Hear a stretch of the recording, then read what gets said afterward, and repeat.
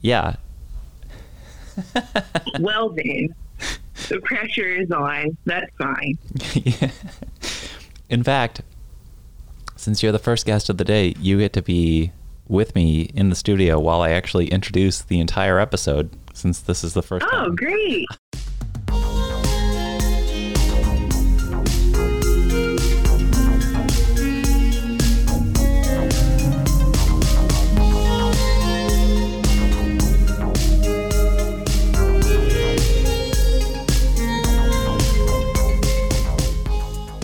Thanks for tuning in to A Little Too Quiet. It's the Ferndale Library Podcast. It's brought to you by the Friends of the Ferndale Library. Today, you're going to hear from several members of our staff as they come into our little studio and share their favorite books of 2023. Now, that could be a book that they read in 2023, or it could be a book that came out in 2023 that they also read in 2023. The rules are a little loose, and I have our first staff member calling in, a sub for the circulation department, circulation specialist, Rodi. Hi. So Jeff made the mistake of telling me that there were virtual non-existent gold stars involved in how we selected our books, knowing, as he knows me, that I can be extremely competitive over the most ridiculous things. So I was going to pick a random book that came out years before that I read this year, but I was like, no, I'm going to pick a 2023 book because I want those fake non-existent gold stars. And the book that I'm going to talk about was actually quite excellent, and I did borrow it from the library, so if no one has it checked out, it should be available. And it is called Every Rising Sun by Jamila Ahmed, and it is a reimagining or reimagining of 1001 Arabian Nights.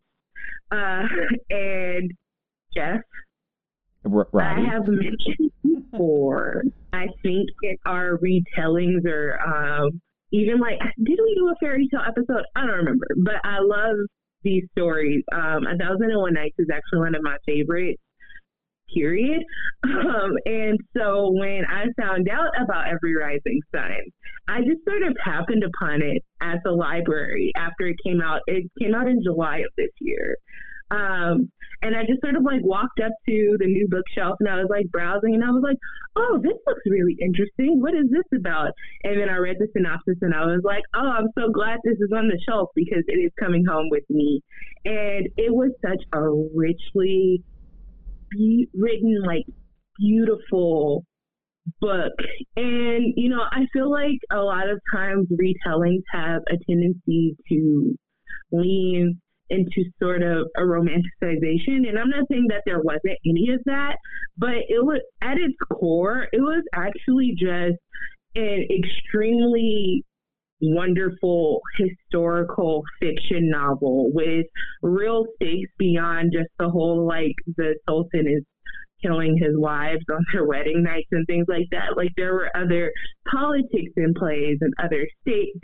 And Scheherazad's character, who has always been a very, what's the word I'm looking for, admirable character, is given this, like, very, like, I keep using the word rich, but it was such a wonderful, like, characterization that sort of takes her beyond what I've seen in other adaptations and, like, reimagining. Anyway, the book was wonderful, and I think everybody should read it.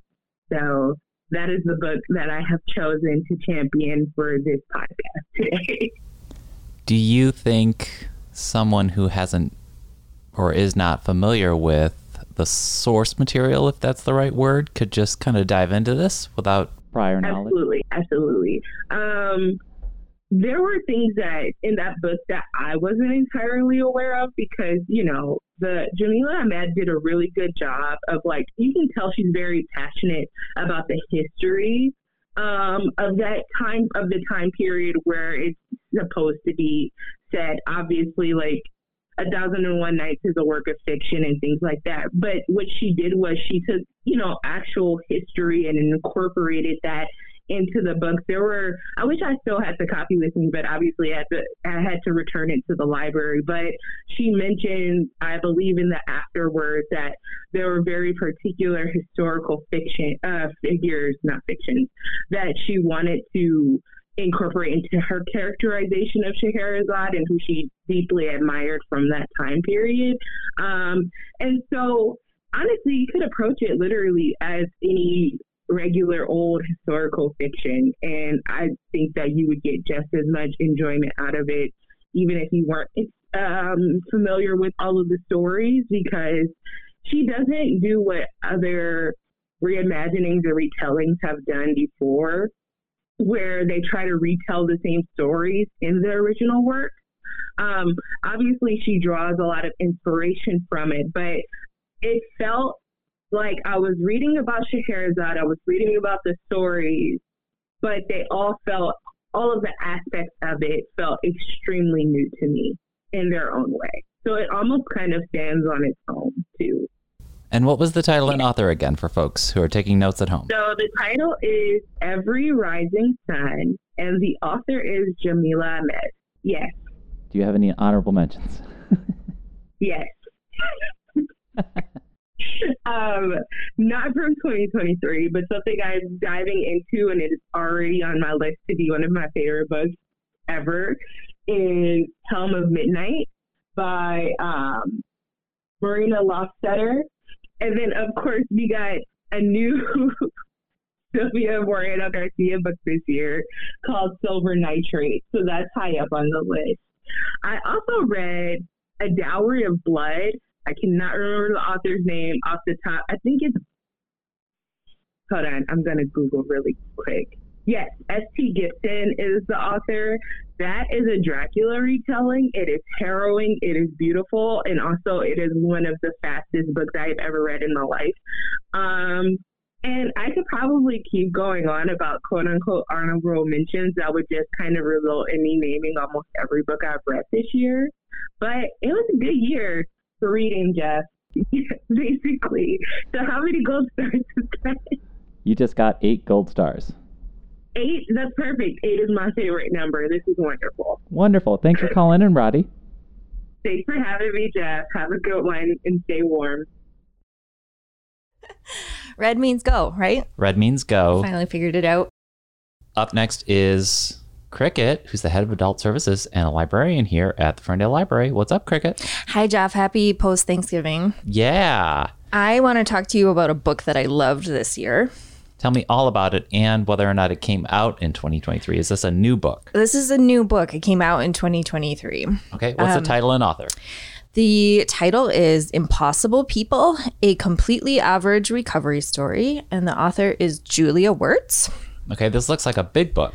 This is a big old graphic novel. Okay. So although it is large in size, it goes relatively quickly.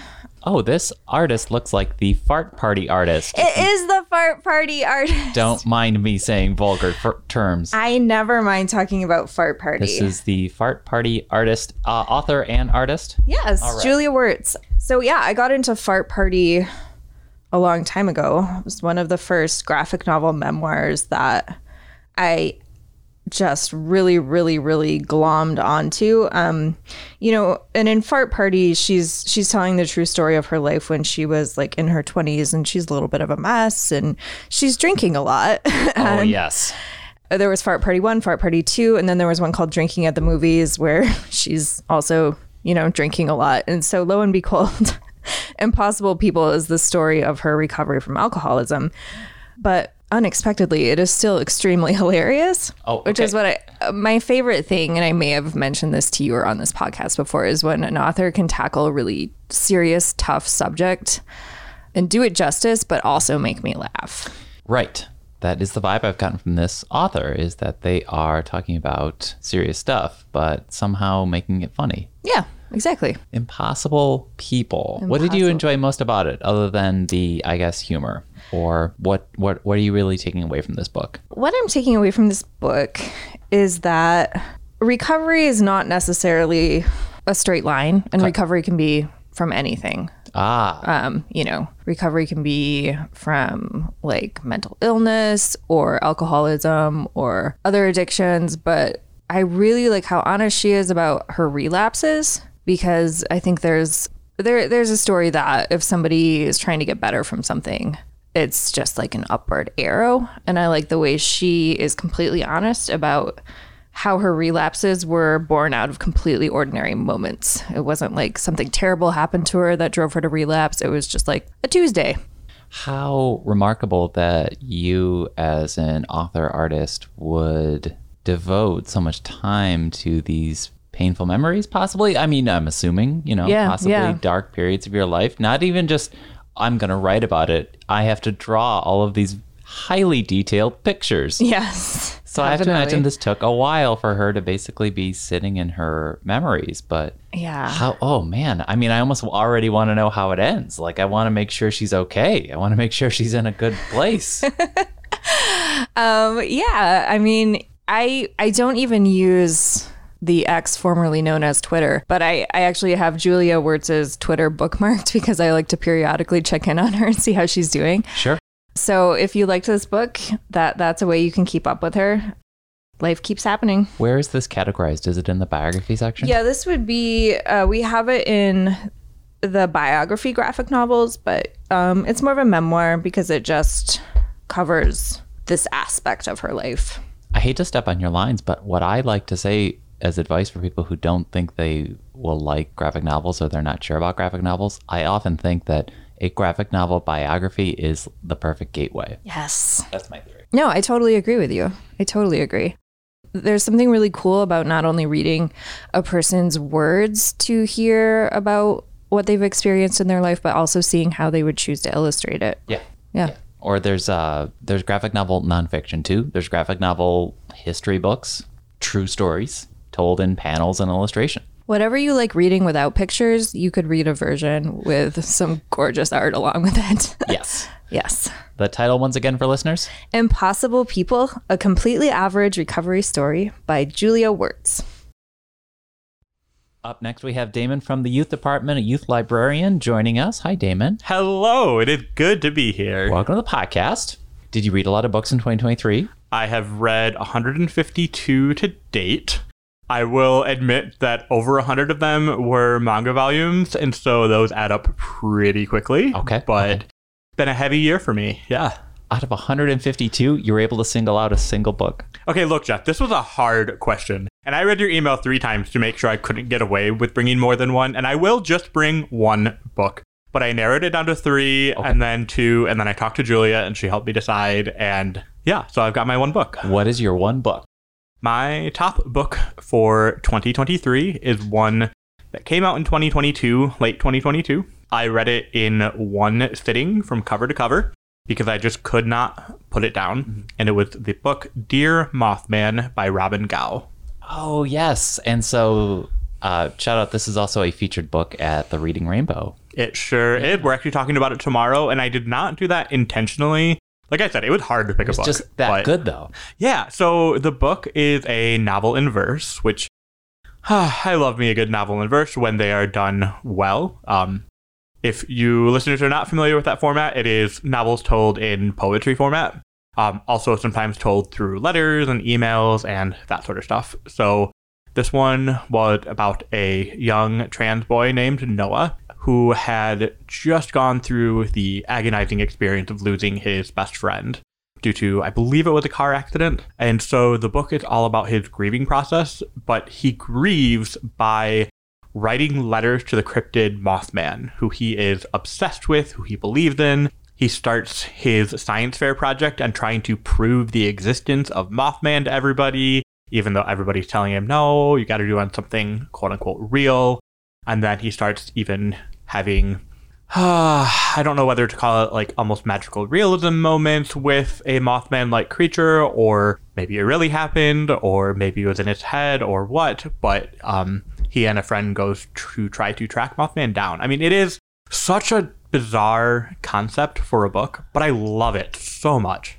But the grieving process that journey looks unique for anybody. I think then, but we all go through it. This book sounds simultaneously heartwarming and heart-wrenching at the same time. Has that perfect balance, Jeff, of where, one page you're crying, the next page you're laughing, but it does it in such a delicate way that it just makes you keep wanting to read. Mm-hmm. And as a trans person myself, reading that is, sometimes reading books about trans kids is difficult because that sometimes was my experience, sometimes was not my experience growing up, and it's hard to see the kind of things that everybody has to go through, but this was such a good book, and I'd recommend it to absolutely anybody. If you could single out one thing about the book that you appreciated most, what would it be? I loved the focus on cryptids, and Mothman specifically. You don't get a ton of that, and it's something that I, as a kid, never looked into much, but as an adult, just... I love that aura of mystery around folktales and myth, and it's just super, super fun. And so, repeat the title and author again? That was Dear Mothman by Robin Gow. That's Gow.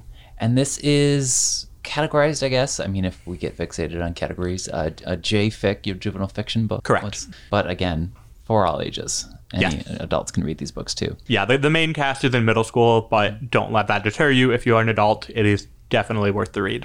Excellent. Thanks, Damon. Thank you for having me. Wonderful. Joining us now to share a favorite book of 2023 is Mary Grahame. Hello. From the Youth Department, Youth Librarian, Mary Grahame, who I'm sure has read a lot of books this year. I haven't counted yet because I just keep a list on the Notes app on my phone. So if anything ever accidentally gets deleted or I lose my phone, we simply won't contemplate.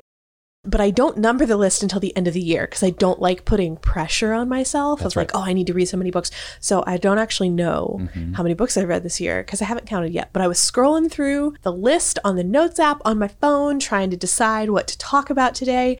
And of course, I do read a lot of YA. I read a lot of children's literature because of my job, but I read a lot of adult books too. But this year, it was very easy to pick the book I wanted to talk about, which is When the Angels Left the Old Country by Sacha Lamb, which is a young adult novel. It is marketed as YA. We shelve it in YA. But truly, I have been throwing this book at everybody I know. Not literally, more like handing to. Sometimes thrown. Sure, for legal purposes, we'll say that. So, and I have to thank the youth department's very own Erin, because she is someone who pushed me really hard to read it. And I think I picked it up off of her staff picks. Well, is it in a genre? I know Erin likes fantasy. Yes, so it is historical fantasy, which is in fact my favorite genre of all time.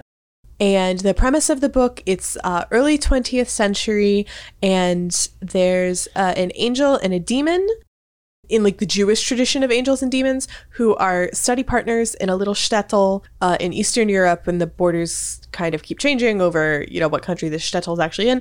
And one of the young women from their shtetl has immigrated to the United States, but nobody's heard from her. And somebody really should have heard from her by now because she said she would write when she got there safely. And so they decide that it's a good deed to go looking for this young woman. And so they basically end up moving to America. And so it's very much in the model of a classic Yiddish novel.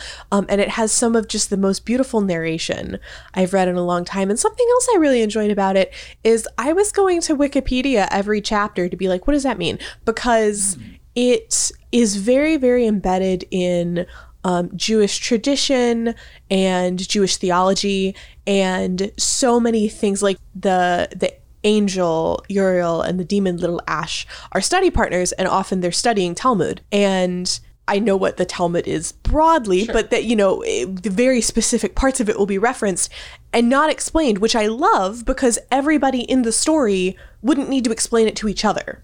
And so I love books that make me go, I've got to go look up what this means. Right. And then I feel like there's, learning happening outside of this book. So this is Sacha Lamb's first novel. I really hope that they get signed for a gajillion novels, as many as they want to write, because I really, really loved it.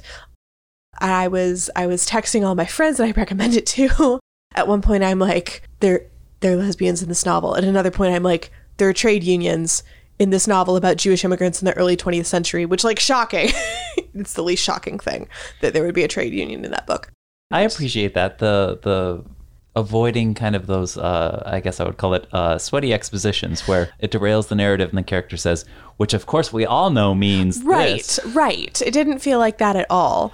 Of course, you can go to Wikipedia or even your library if you want to learn more about these other things. Yeah. And what did you enjoy most about the book? Oh, what did I enjoy most? You say fantasy, so well, I mean, is there a dragon? It's fantasy in that there are supernatural creatures. Great. In that the main characters are an angel and a demon. I just cared about all the characters so much, even the ones who didn't come in until later in the novel, even the ones who were really just supporting characters. I think, as much as I loved the writing and the only as much exposition as necessary, it's really the characters that, made me call all my friends and be like, you're going to care about these fictional people so much. Read this book. So yeah, I did read a lot of books this year, but it was really easy to pick that one as the standout. And fun fact, I was in England over the summer, met up with a friend who lives in Belfast who was able to come over just for the day. We were walking around a bookstore and they said, oh, I read this really good book recently and I'm trying to find it in hard copy. It's called When the Angels Left the Old Country. And we both yelled in the middle of a London Waterstones because I was like, if you hadn't read that book, I would have recommended it to you because it would have been exactly the kind of book that you would love. And they were actually the one who pointed out to me the lack of over-explanation and how special that made it. So just shout out to how great children's literature and YA literature is in the modern era. Yeah, I also want to particularly, Sacha Lamb is fabulous, but I also want to shout out their publisher, Levine Carrito, who publishes a lot of books in this similar vein of very culturally rich, researched historical novels that are not going to be, everything you've read before. We just got one in that's set in pre-First Contact indigenous Mexico. Sure. That's fabulous. I've never read a book in that setting before, and I'm so excited to read it. So thanks also to all the publishers who are, I don't even want to say taking a chance because they're good books. I don't think that's a gamble, right? But who are supporting and promoting these supremely skilled authors. And just a note on how enriching it can be to just read a YA book. Presumably majority of our listeners are adults, and perhaps they might say, should I read a YA book? I think you should. There's some fabulous stuff going on there. And I think that the hesitation might be that you may or may not be wrongly presuming that these books are written in some sort of condescending tone down to the children or the young reader. But when I hear these books described, I think to myself, well, I myself was once a teenager. Indeed. And I think another thing that's universal, that sometimes gives people pause is that they're like, oh, well, I'm an adult now and I just don't, the problems that are problems in teenager books aren't my problems anymore. Or and it doesn't, would I be invested in the stakes? Right. Or would I just be saying girl, talk to him the whole time? I think they'd be surprised. I think they'd be surprised. There's a lot of good stuff out there. Yeah. The title and author again? When the Angels Left the Old Country by Sacha Lamb.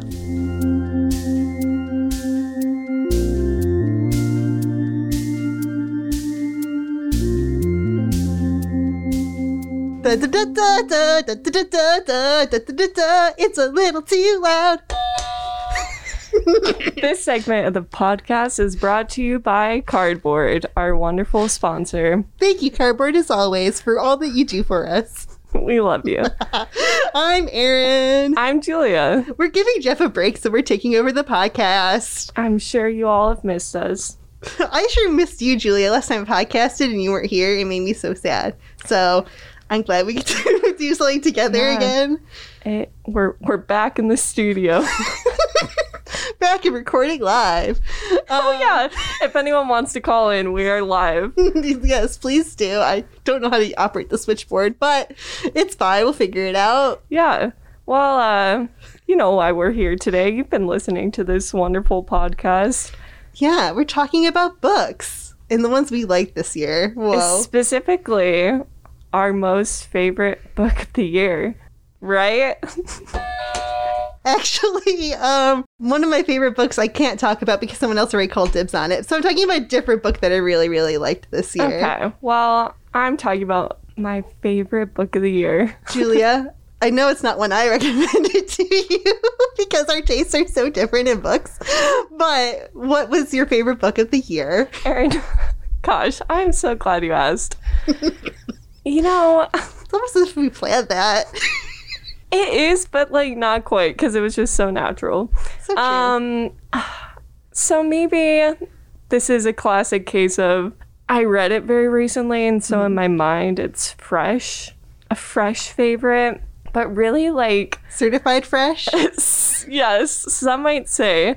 But this book is actually causing me to not even know what to read next because I liked it so much, and I'm like scared that nothing else is gonna live up to it. The classic like book hangover. Yeah, I'm like, now I'm just reading nonfiction because I'm worried. Anyways, all of that lead up to say, favorite book of 2023 brought to you by Julia is... Drumroll. That doesn't make a good drumroll sound, but I love it. Josh shouldn't have bought us buzzers, but also I'm so glad he bought us buzzers. But no drum set, unfortunately. That's next. Okay, the book is Chlorine by Jade Song. This is a fun... I'll say fun loosely. I mean, okay, wait. So the book itself isn't fun, but it's a fun to... Sure. It's enjoyable read, right? See, I love to describe a book as a silly little book. Are the books I read silly? No, not really. They never are. But if you look at them through the right lens, yes, they are.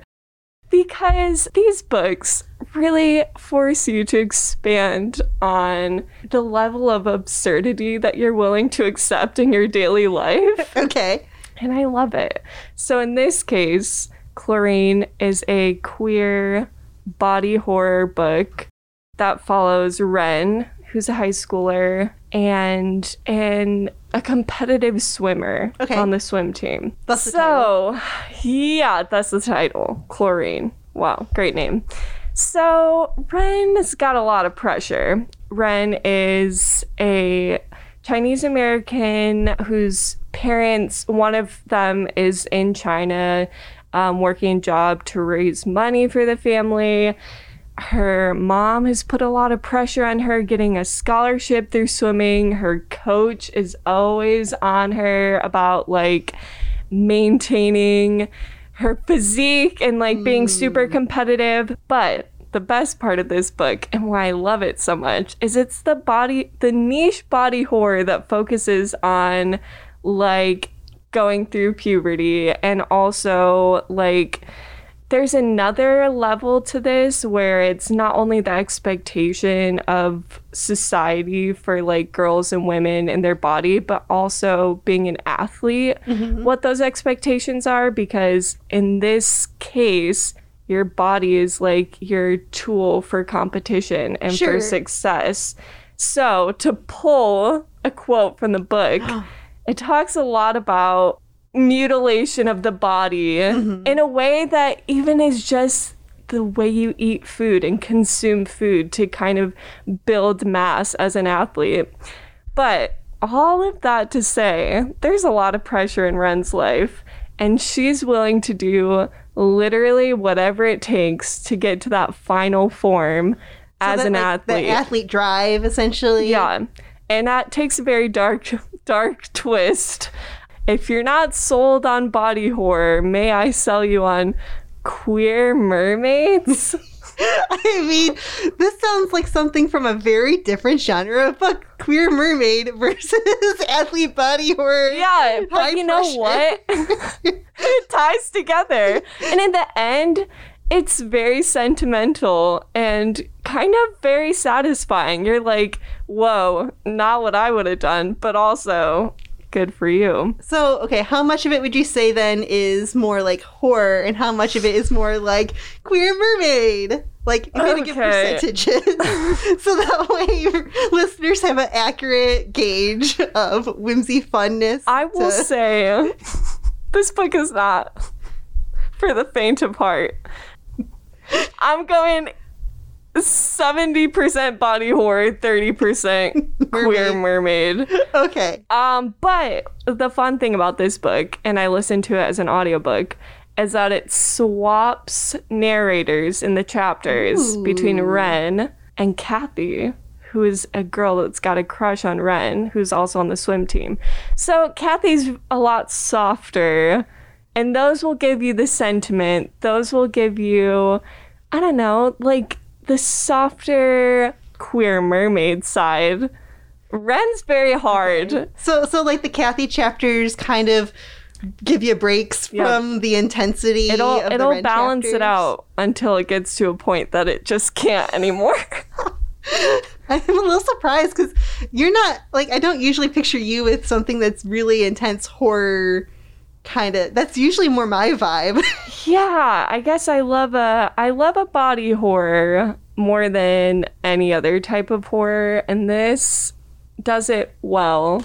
It's very wacky and weird. I will say that. Please, no, Jeff did try to read this book and then was like, no, actually, I won't. I don't think I'm going to finish this one. I appreciate Jeff's trying, at least. I don't know that I would. I love a good horror thriller. I don't know that body horror would be the kind of horror for me personally. So my kudos to you / those who like that kind of niche kind of horror. Meanwhile, I'm giving it a 5 out of 5. And I will say I was listening to it every night before I went to sleep, and I was having very weird dreams. So I can't. Like a bad choice. I can't recommend that, but I do recommend Chlorine by Jade Song. Now I'm gonna throw the mic over, even though we have 2 mics. Please don't throw the expensive equipment. I'll never trust us again. I'm literally throwing my mic over to Erin as we speak. You gotta catch it. Oh no! Yep, it went through the window. Oh wait, Erin said she caught it. Julia, stop trying to break windows. Jeff, can you edit in a glass shattering sound? Okay, so... Oh yeah, wait, let me ask. Erin, what book are you here to talk about? Thanks, Julia, for passing that mic over to me so gently. And not throwing it through a window. My listeners heard from that sound that John definitely inserts. Yeah, so on a completely different track from what you were talking about. The book I'm talking about is like one of my top favorite books of the year was Witch King by Martha Wells. People who have listened to the podcast may have heard me talk about the Murderbot series of books that Martha Wells has done. I really like that author in general. But she's actually, well, Murderbot is a sci-fi. This is actually a fantasy book, and which is, I think, is probably, I would say, more of Martha Wells' kind of like usual genre. And that you can really see her kind of shine, I think, in this kind of genre, in the fantasy genre.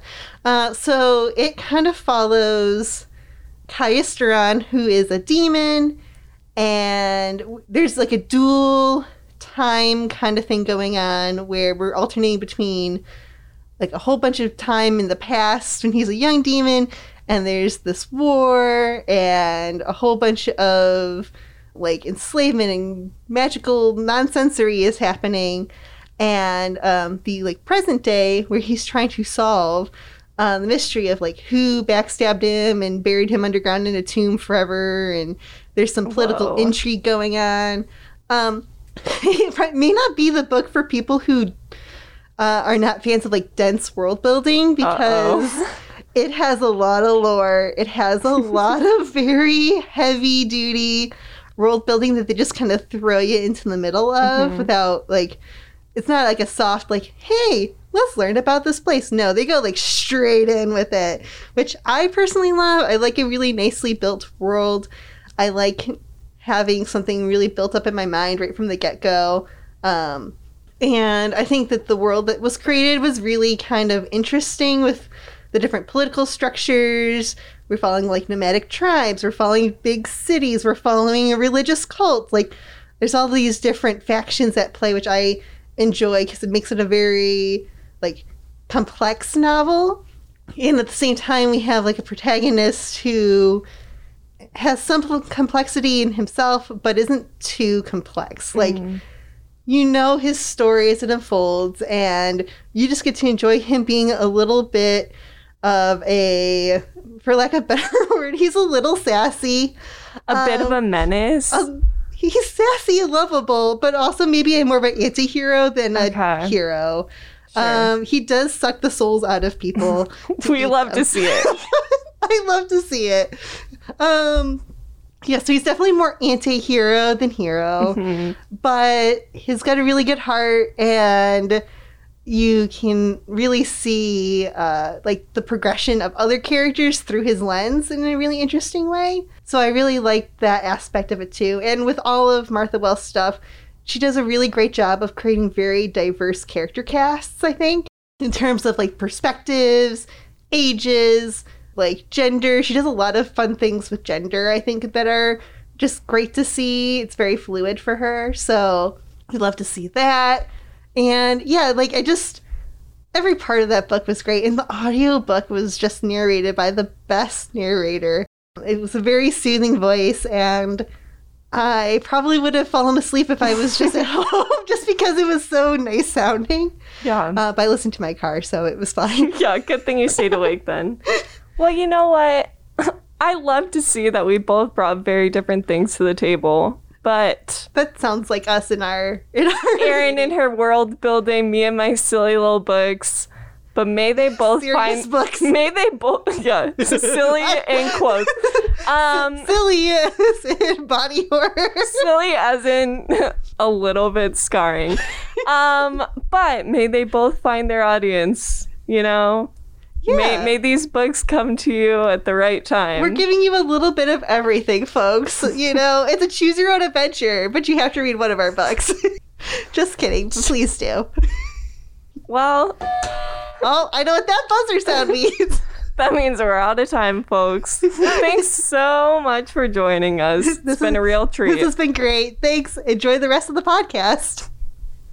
Okay, and we're rolling on with our episode where we're asking staff about their favorite picks, their favorite books of the year that they've read. I've been piecing this together over the week, little by little, with each little segment. I'm actually recording this episode not at the library. I'm actually doing it at home. So I'm just hanging out in my living room right now. I'm about to... Oh, who could that be? Jeff, it's us. Jeff, we're back. We didn't want you interviewing yourself about your favorite book. That's sad. Yeah. We came back to interview you.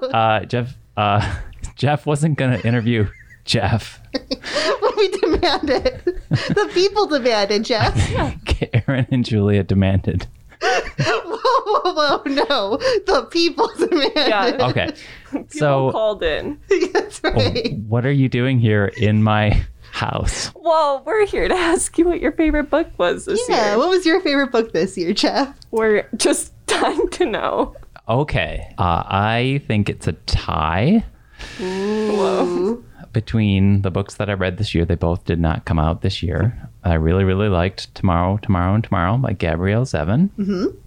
Really, really, really very good book. It was a hit at our book club. And I also really liked this book called Everyone in This Room Will Someday Be Dead by Emily Austin.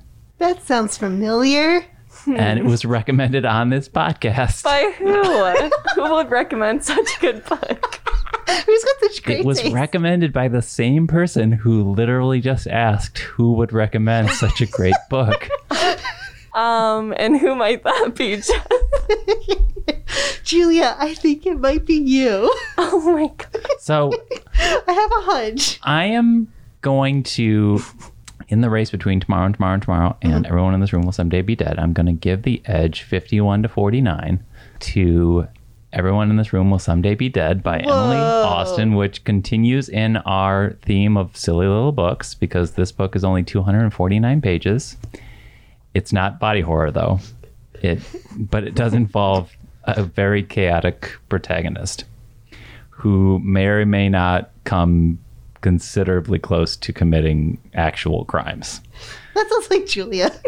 While working in a church. We love to see it. And looking for her lost cat. Oh. And negotiating relationships and dealing with her chaotic life and also generating empathy for other human beings, going through the grieving process. It's a wonderful chaotic book if you like chaotic characters. Yeah, Okay, going so- back to silly little book. Not very silly. I think it's a little but silly. Okay, I need to know. Be. Okay, like I did for Julia earlier, Jeff. What percentage would you say is silly? What percentage would you say is like heartwarming? And what percentage is just like, I don't know, what other category you would like to put it in? Chaotic. Chaotic. There you go. This book, the reason it wins the title is it's perfectly balanced 33% silly, 33% heartwarming, and 33% chaotic, and 1% cat. Interesting. Wait, So the math works out. only 1% cat? Yeah, there's a cat. Well, because the cat's lost The cat's for a lost and we're majority of the looking for the book. cat. Wait, okay. Don't answer if it's going to spoil, but is the cat okay? I can't answer. We can't say. Oh, If it's going to spoil, I can't answer. okay. But Guys, that'll keep you warning. reading until the end, if only for that. I have to read it now just for the cat. Tomorrow is also a very good book about the video game industry, which is this vague reference to a quote from Macbeth, but that's really not what's really going on in the book. And it's about a friendship or more or less, partnership, collaboration, Okay. The relationship. besties. A relationship of Oh. some sort. Besties. Yeah. I might argue with that. There's also some body horror. There's a very injured foot. So watch out for that. But it's about video game industry is like the main. Yes, Thing? they are making games that probably Erin would play. I think you should actually read it. Yeah. I mean, They you would involve the like book. RPG style games. it has been on my to be read list for a The while. audiobook's great. Yeah. Okay. I'm sold. Yeah. Is there a cat in it? No. Okay, I'll still forgive it. Okay. Is the lack of cat why you really gave the edge to the other? Oh, yeah. That's fair. That 1%. That 1%. No, the two Okay. reasons off the top of my head that I gave the edge to everyone in this room will someday be dead is because I like to root for underdogs too. And, Tomorrow is an amazing book. Mm-hmm. But the entire world will also tell you that. Like, it's gold seal certified. Like, everyone. Yeah, it was a pretty big title. It's the when it Taylor came Swift out. of books right now. Whoa. But I wanted to root for the underdog and get some more attention to Emily Austin's book. And I really liked that it balanced out its silliness. And I believe silliness was just mentioned earlier on the podcast 7 minutes ago. So I want to continue that theme. That sounds like they're both really good choices. I can see why you had issues figuring out which one would be like a top book. Yeah. I also read both of those books this year and enjoyed both of them, so it also gets my stamp of approval in case anyone asked. Wait, is that the stamp of approval? Yeah. Okay. It's Jeff's doorbell to his house and also the stamp I was going to of say, is approval. there someone else here at Chef's house that we're definitely in right now? Oh my gosh, it's the lost cat from everyone in this room will someday be dead. Hooray! Well, Jeff, thanks for inviting us in on this cold day. Thanks for having us over. Good to see you. Thanks for coming in and asking me about my favorite book of the year. Books. But Yep. okay. Okay, next on the podcast is Pietro from the Reference Staff Adult Services Librarian. Pietro, welcome to the podcast. Great to be here. Thanks for having me, Jeff. Did you read a lot of books this year? I read a pretty good amount, and this is the time of the year where I start to scramble to read more books that have been published this year because I realize I haven't been reading enough contemporary stuff. You know, a problem I run into when it comes to trying to get the books that came out this year whilst working in this library Yeah. is that our community has such good taste that those books aren't always checked in. Right. They Can't get your hands circulate on well. them. They circulate well. What was the book that you wanted to pick today for your favorite of 2023? So, Jennifer Egan's A Visit from the Goon Squad. A book you read in 2023? Yes. And book? I also read Candy House. I think Candy House came out last year, so I was playing catch up. A Visit from the Goon Squad from 2010. The winner of, I believe, the Pulitzer Prize. Yes, and I believe I just heard something about how she was kind of crippled by that announcement, and it made her sort of depressed. And I think this is a phenomenon that several authors are starting to discuss a little bit more often now of like, what do I do now? As I got what I finally wanted. Yeah, that's first. I'm going to give you a award that says you're literally the greatest writer on planet Earth right now. Yeah. Here you go. Can't wait for what you show us next. Right, and then the pressure to the public wants you to produce that again, or maybe even more so, your publisher wants you to produce that again. But what fun is that? So you read both. Yes.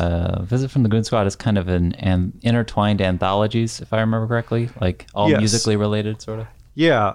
So I thought that it actually illustrates something which maybe you'll have some hot takes on for me, Jeff, is chaos theory, honestly. It feels like the only order to the book is disorder, or that it's beyond what our comprehension is, but somehow it all links together and it works. Yeah, and sometimes the threads are barely detectable. Right. Yep. Right. That may or may not. And I think that's the simplest way I can put it, is that might be appealing or frustrating, is that sometimes it's an overt connection that you can make between the stories. Sometimes it's Right. barely, yeah. Sometimes you finish it and you're trying to find what that thread is. Yeah, exactly. Yeah, and I thought And that, I believe one of the stories is told entirely in PowerPoint. yes. That's right. So. And that was what I knew about it going into it, so I was waiting for it the whole time. I want to say that one is in Candy House. Yeah. But I kept on being like, where's this PowerPoint story? But I was really impressed with how Egan managed to make you feel a lot of empathy for characters that maybe on the surface you wouldn't think of in that way. Mm-hmm. And there's some authors that have a way of circling around something, and then by the time they hit it right in the middle, you kind of don't even notice it because they've been doing such a good job, but you still get that emotional impact. Ah, yes. Now, I didn't read Candy House. Did you read that one, though? I did. Okay. I think there might have been a few months in between, and honestly, I'm not somebody that reads a lot of books in series. If you're saying Candy House didn't come out this year, it had to have come out in 2022 because it did. Yeah, okay. It still feels new. So right, and that's a book that has been perpetually checked out for probably the last year or so. Mm-hmm. Well, I'm glad she could get back into it. What did you think of Candy House? To me, it felt like one long novel almost, and I think that the thread sort of continued. It's a very much structured similarly. Oh, it is? Yes. Oh. Yeah, I mean, as our listeners' faithful podcast host, I know nothing about it. Okay. I was a big fan of Goon Squad. So, like, what is its deal? What is it about? You see Is it a sequel? Is it a spiritual successor? Yes. Oh, I think she would say as much. So you do see a similar cast of characters and some of the people that were maybe more tangential in Goon Squad. Interesting. And I've heard that there is going to be another book in this series, though I don't know if there's much hint as to when or how. Okay. And then I guess I'm someone who could find the chaos a bit appealing. Yeah. So that's already my answer. But was there any one singular thing about either book that you liked the most, or something about her writing maybe? What made you pick these books? Well, I think they're books that are readily available in our system. Yeah. And I think they were just really emotionally impactful. Okay. Like if a book causes you to cry when you're reading it, You got to respect that. yeah. Which I'll give a shout out to one of my fellow adult reference staff, Drew. Her pick for the Ferndale project was Tell the Wolves I'm Home. And I don't remember the last time I've cried that much while reading a book. It was very impactful. Pietro? Yes. Wow. That was a powerful book. So, yeah. Well, thanks for coming on the podcast and sharing your recommendations. Absolutely. My pleasure. Drew, Pietro just gave you a shout out. What? In his he was talking about books by Jennifer Egan, but he was talking about how powerful it can be when a book makes you cry, and Tell the Wolves I'm Home made Pietro cry several times when he was reading it, and he was very appreciative of the reading experience and your indirect recommendation, thereby picking it for our book club. He also picked it up and read it. So Oh, that's wonderful. Thank you for sharing that. yeah. So again, we have another adult services librarian joining us. It is Drew. Hey, Drew, how are you? I'm doing great. I wanted to talk about Barbara Kingsolver's Demon, Copperhead, which won the Pulitzer for Fiction for good reasons. This is a rewriting of David Copperfield, but you do not have to have read that to appreciate it. And furthermore, if you want all the sweeping sprawl and complex characters of a Dickens novel, but you don't want any of that Victorian sentimentality or some of the language barriers to reading Dickens, this may be the book for you. The main character's real name is Damon Fields. He's born in a single-wide trailer in former coal country Appalachia. He's becomes an orphan at age 11, and he sees an awful lot of the worst sides of poverty. This is a critique of late-stage capitalism, but you also get a character with these wry, witty, internal monologues, and somebody who is seeing things through the eyes of a child without the external assumptions of the rest of the world. Whoa, I'm getting Nomadland vibes, only not like a hard-boiled adult, but like a younger protagonist. Yeah, with the innocence of a child. And also he has an artistic streak, and he's learning how to draw and represent his own story as he goes through things. This is also a really great view of the opioid epidemic from the very, very beginning. There's a nurse character who's kind of documenting how this is hitting people, and the interplay between pharmaceutical marketing and people who are poor and injured is really well documented here. And yet, I would not say this novel is in any way a downer. You learn an awful lot really quickly. Yeah. Have you read Kingsolver before? Have you read any of her other stuff? Yeah, I have. It had been a while. I think I haven't read anything since The Beanfields. Yeah. So what did you enjoy most about this book? So the characters are analogous. Yeah. There's the word, to the Dickens characters. So it's kind of like, here's little Dora, but now she's Dory, and this is what this looks like in 2012. So I really enjoyed the callbacks, while at the same time knowing that even if I didn't immediately identify the character, it was going to rhyme with something in the back of my head from when I did read Dickens so long ago. And Kingsolver, was it the Bean Trees and then Poisonwood Bible? Mm-hmm. She's always had this streak of being really ruminative about the earth, nature, agriculture. Is that threaded into this? This is very much grounded in place. It's grounded in what happened to the tobacco fields when tobacco died, what happened to the coal mines after coal died, what is still beautiful about Appalachia, what makes people still long to go home when there isn't any money to go home to. Okay. And what was the title and author again for our listeners? This is Demon Copperhead by Barbara Kingsolver. Excellent. Thanks, Drew. Okay, joining us in this little roundup of everyone on staff who's sharing their favorite books that they read in 2023 is one of our pages. It's Sam. How are you? Hello. Welcome to the podcast. Welcome to the podcast for your first time, man. Thank you. Now, I asked for your pick of 2023, and you named a very big book. Yes. A very epic book. A book that usually winds up on a lot of people's like favorite books of all time list. And that's the only reason I was like following up with you saying, is this your favorite book of 2023? Because it's often a lot of people's picks for their favorite book of all time. You don't have to answer if it's gotten to that level yet, but let's cut the no, it totally has. Let's cut the suspense. Tell us what the book is. Yes, my book is Jonathan Strange and Mr. Norell by Susanna Clarke. Okay. It is a slightly older book. Came out in 2004. Jeff actually brought this up. Yeah. But I was not alive in 2004. So I only recently grew to an age where I could appreciate this book.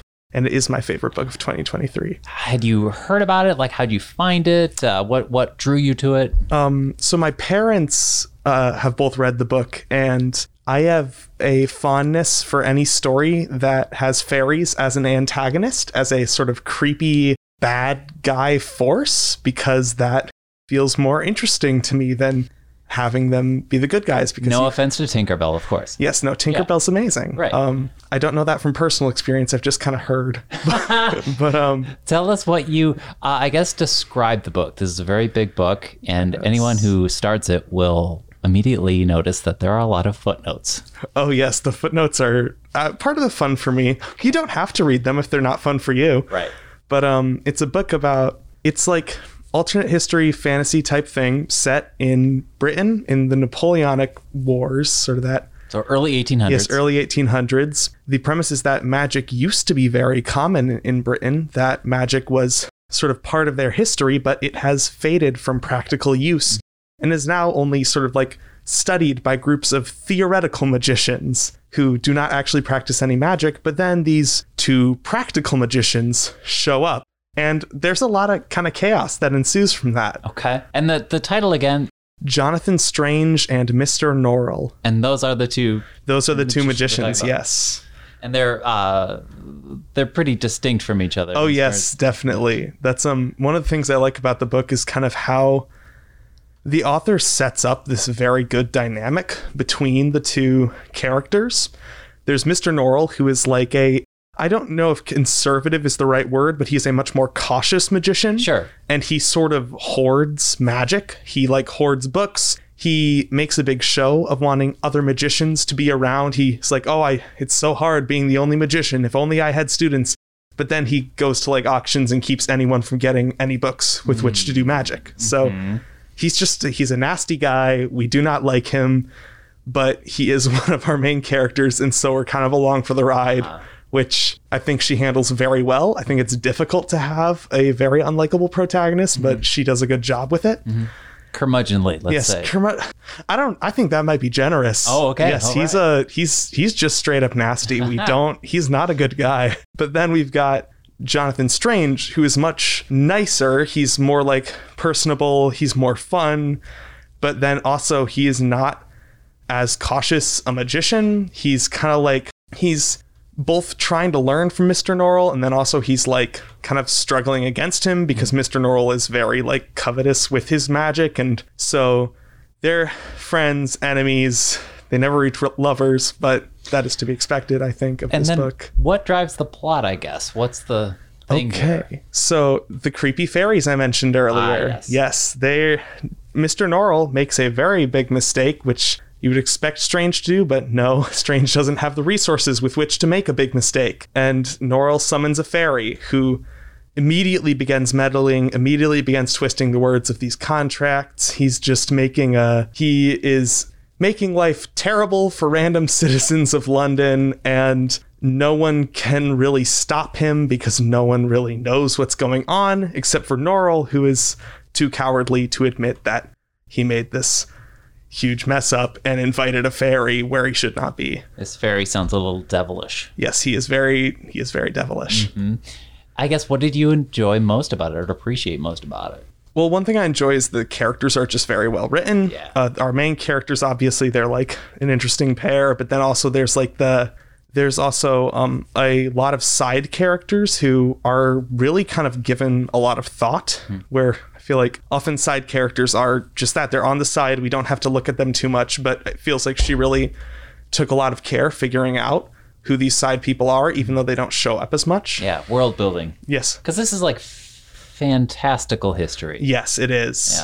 Yeah. Not exactly our remembrance of the 1800s, even though it's not. Nice. It's got certain characters that are from history, but they're not caricatures, because I wouldn't say caricatures because they're usually flattering portraits of people from history, but it's they're not exactly who they were. There's magic. It's a established part of British history, and two magicians. On the topic of world building, that comes to the footnotes, which footnotes, they're most often little details talking about kind of bits of the world that she was not able to put into the story, but that still kind of make up the world. And those have been pretty fun for me to read. I really like those little tidbits which kind of make the world in this story seem much more compelling and more she really thought this out, even though she didn't know we were going to see it.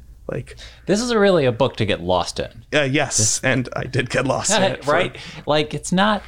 I say this in the best way possible. When I say this, it's going to sound like I'm putting it down, but this isn't exactly a casual read. Oh, no, and this isn't the book that you read for book club that you have to finish in 30 days. You have to take your time with this book, and it's going to reward you. It's also fun. It's also I tend to read very fast. Okay. I have a lot of time to read, and also I just read very fast. I can process that information pretty fast. So it was a plus for me that this book was pretty big because it kept me occupied for longer than most books do. So, but yes, it is not a task to be taken lightly, I would say, but it is a very, Well, thanks for joining us on the podcast and give us a recommendation for your favorite book of 2023, and now your favorite book of all time. Actually, it's also Jonathan Strange and Mr. Norell. I have not yet found a better one. Excellent. Well, thanks so much. Well, thank you.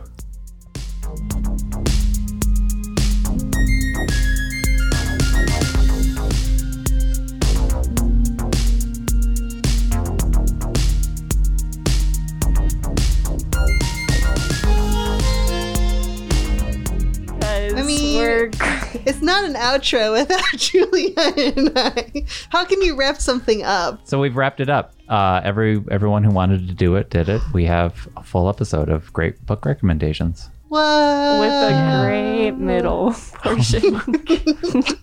With real highlight. Random music inserts. Well, not random. Those were intentional, Jeff. What do you mean random? Marking the start and the end of a different segment. We have a brand here. Erin and Julia are back to give an outro for their show. And then I'll give an outro for our show. Yeah. So our episode of A Little Too Quiet inside of Jeff's episode was brought to you by Cardboard today. So grateful to it always. And when Erin said a little too quiet, I think she meant a little too loud. I mean, sure. That's what truly is in my heart. It's been great to be back in the studio talking about some fun books we love this year. Some pretty silly books. Some pretty good books, I've heard. Some silly Definitely books. Some good books. We had Barbara Kingsolver from Drew, and we had Jennifer Egan from Pietro. And Rodi called in on the phone. Oh my gosh, we love a call-in. Yeah, we had a call-in. Oh, that's exciting. And then, one of the people, I'm going to leave it to everyone to guess which other staff member talked about my other favorite book of the year.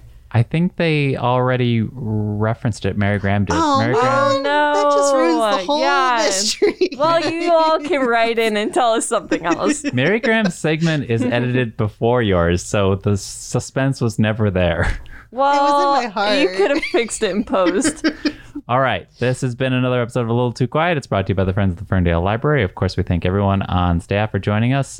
Julia and Erin are here in person. I can thank them in person. Thank you. You're welcome. Thanks, Jeff. Yeah, thanks. What a great idea. What a fun time.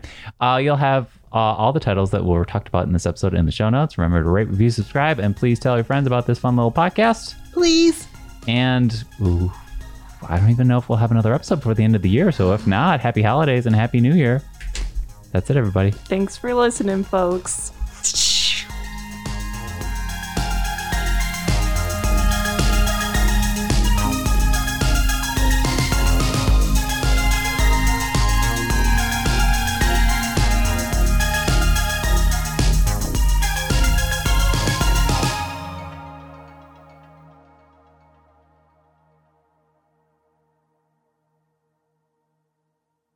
Whoa, not what I would have done, but also good for you.